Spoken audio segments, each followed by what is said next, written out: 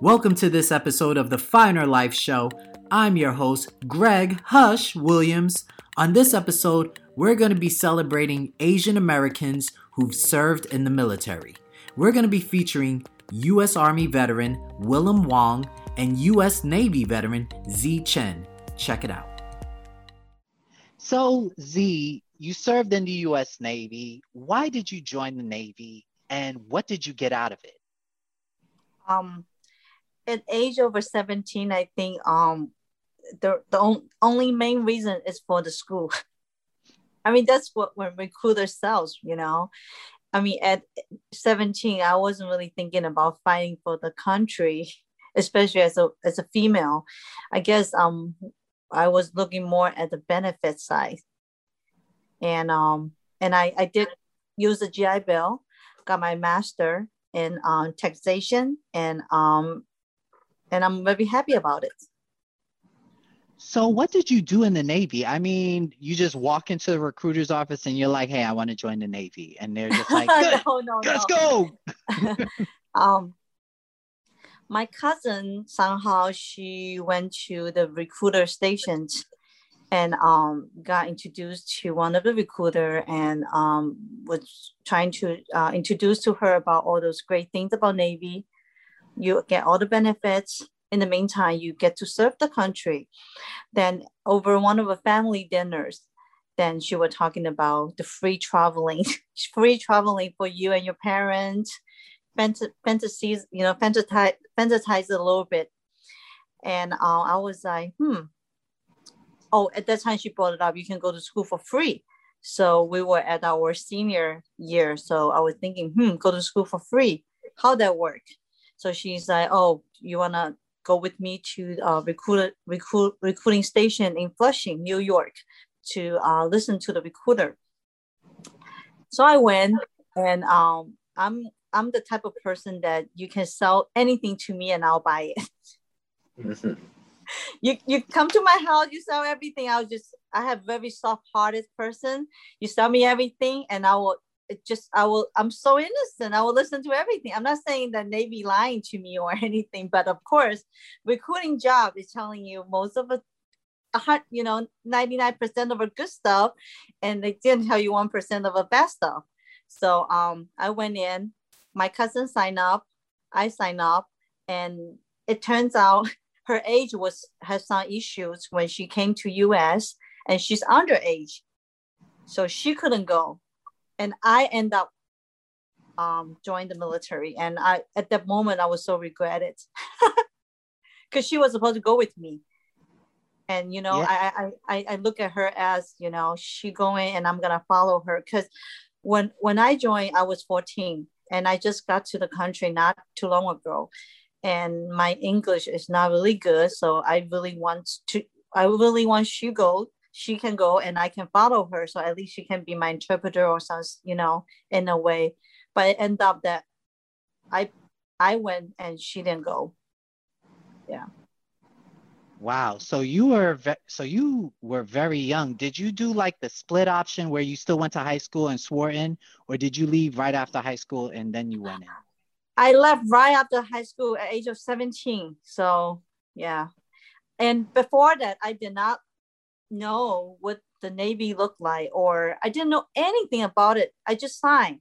And then they gave me those tutoring videos. You have to go to boot camps. You have to cut your hair. I was, what? My hair was really long and I didn't know I have to cut my hair. I didn't know that I have to leave my mom, my family. I didn't know anything about it. I thought, you know what, Navy send you to school. You just walk, you can work. I'm very naive or innocent, you call it. Oh my gosh. So what did you end up doing? What was your after boot camp and A school? What was your rate? What did you end up doing? So my job it's called storekeeper. So now it's logistics specialist. That's my job. But the first year when I went, they told recruiter asked me, what do I want to do? I mean, I don't know, at age of 17. So, so he put me as undesignated. So I was driving boats for a year in Japan. Yeah. Wow. Okay, give me one funny story. I know there has to be a funny story. You're in Japan, Oh, you're driving driving boats. boats. What's going on?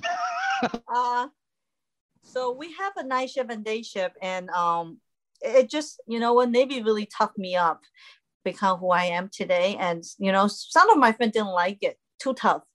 When I joined the military, I was very soft, like weak. And they told me that you know, those people that who's senior than me, oh, guys, you know, trying to make fun of me. So he told me, you know what, when you take the boats out in midnight, there's a lot of ghosts in the water. Just be careful. So every night when I have to go out, it just so scary. It traumatized me in a way. That's kind of messed up. That that It that is. It is. that it was like there's ghosts. I'm not Yes. taking that Yes. boat out there. So Oh at wow. 17, 18, and it's so dark because you have to drive the boats out to patrol with the wave, with everything, and you have to spot those buoy. Yeah. Wow, wow, wow. Oh my gosh. So fast forward, you know, you served active duty for 4 years. You go into the reserves? Yeah. So Okay. I hated the Navy when I was in. I shouldn't say it, but you know, when I was in the military, I didn't like it because you know, I'm a girly girl. I do not like uniform. Those things are not comfortable for me. So when I was in the Navy, I tell myself, you know, I do my best to work, you know, as a logistics specialist, follow the rule, follow the guideline. But after 4 years, I'm done. But what's funny thing is when I finish, then I, you know, I don't even know how I joined the reserve. Maybe I joined the reserve, then I joined the post because I joined the reserve because of all the continued benefits that, you know, because you serve for another 20 years or 16 years in the reserve, you will be able to qualify for pension. And I thought about it, so I joined for another 4 years.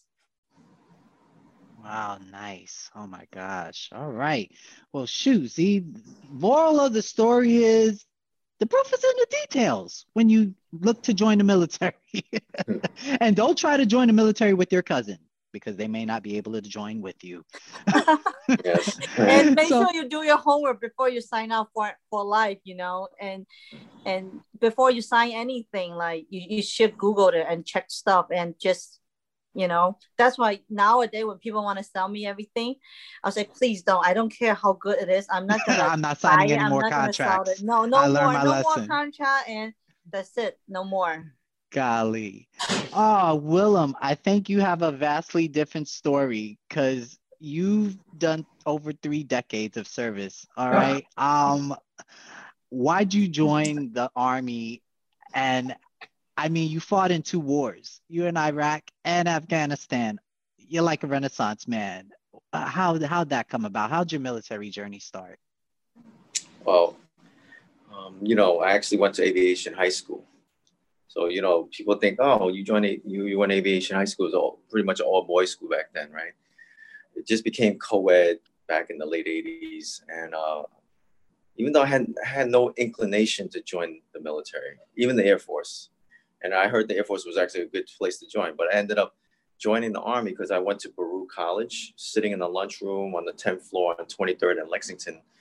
And I said, well, I feel bored. I feel like I gotta do something else besides going to college, right? So I joined the Army just as something just to give me a little more excitement, so to speak, right? Because I was bored, and I said, oh, next thing that was 1988, and next thing you know, I'm still serving right now after 32 years, and that includes my time in Iraq, Afghanistan, being enlisted for 12 years as a combat medic, a nurse, food service specialist, and then the last 20 years as a commissioned officer, as a medical planner, basically. So yeah, it's more than I ever expected, and it definitely, just like Z was saying, it basically it made me the person I am. Gave me a lot of skills and experience that I cannot buy necessarily. You can't buy this type of experience. So I want a story because you did Iraq and Afghanistan. Iraq, like what's one memorable experience that you're just like, I can't believe this is really happening to me? So when I was in Iraq in 2008, I was what they call the Army Civil Affairs Governance Action Officer. I was working on provincial elections. I was working on literacy, basically national literacy for Iraq and economic development. So even though I'm actually a public health officer when I got there, but I ended up flying up north in Kurdistan and speaking with the South Koreans, our coalition partners.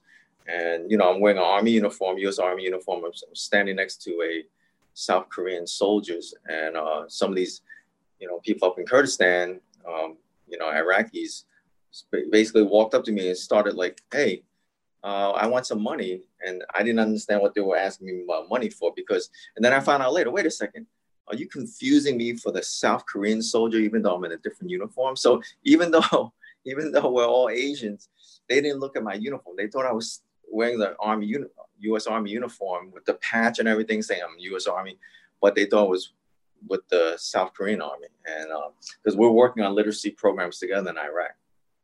So that was funny in that sense. Oh gosh, did you ever get mistaken for like any other Asian cultures? It's kind of sad that they're, oh well, if you look one complexion, okay, we're gonna just attribute you to multiple. So you're Chinese, you were mistaken as South Korean. What's another one? I know there had to have been one or two more. When I was in basic training, I was mistaken for Japanese by a kid from California. He thought I was Japanese for some reason. And, I was on fire guard duty and, he wanted to pick a fight with me because he didn't want to go to sleep. And my fire guard duty was to make sure people were quiet. And if you don't want to sleep, you just got to be quiet, right? But then, he want to act up and I'm like, so to make a long story short, he called me a Jap. And I said, look, I don't need to clarify that for you, but, I'm Chinese. And then, we had an argument, but, we were able to work it out later. So. Wow. I mean, it's just, I think we have to do better. We have to do better and actually ask and get to know people before we start making assumptions. So that leads me into this question. You both joined the American Legion. You both decided to serve the veteran community. Let's start with you, Z. Why did you join an American Legion post, and why did you decide to give back to the veteran community, especially within the Asian community? Well, I think that we are still a minority in the military, and when we was in the military, and I'm not specifically talking about anything discrimination events that toward to myself, but when I was in boot camp, those the driller, they didn't treat us good, and it just sometimes he will make fun of me as being a Chinese, and for me, I think that it's a time for us to stick together, and the American Legion that in Chinatown that mostly are Asians, and also I think that when veterans finish their terms, a lot of stuff that they didn't get taught by in doing transits when they left the military, and a lot of stuff that they didn't know. What should they do and where should they go next? And I think the post is a great places that we can share what we know and the connection that we have, then we can help veterans. Yeah. Awesome. Now, Willem, I want to come from a different perspective, because not only, are you still serving and you're a part of American Legion, but, in your civilian job, which I'm not going to disclose, but you deal with mental health. You actually deal with health and wellness from a psychological perspective. Why is it so important for veterans to get that help and to seek that help, especially within the veteran community? And it's not just restricted to anything cultural. It's just a thing amongst veterans. Yes. I'm happy you said that. It's not a cultural thing, right? I think anyone that joined the military, you are, just like Z was saying, you become a different person. You might, if you were passive, you become a little more proactive, a little more possibly aggressive compared to your former self, maybe, right? So, that might be seen as what they call alpha, right? You basically like take the initiative, be proactive, seize the opportunity, right? You don't wait for things to happen. So with that mentality, you have to, you take on a lot more risks. You take on a lot more, criticism because you take a more active role.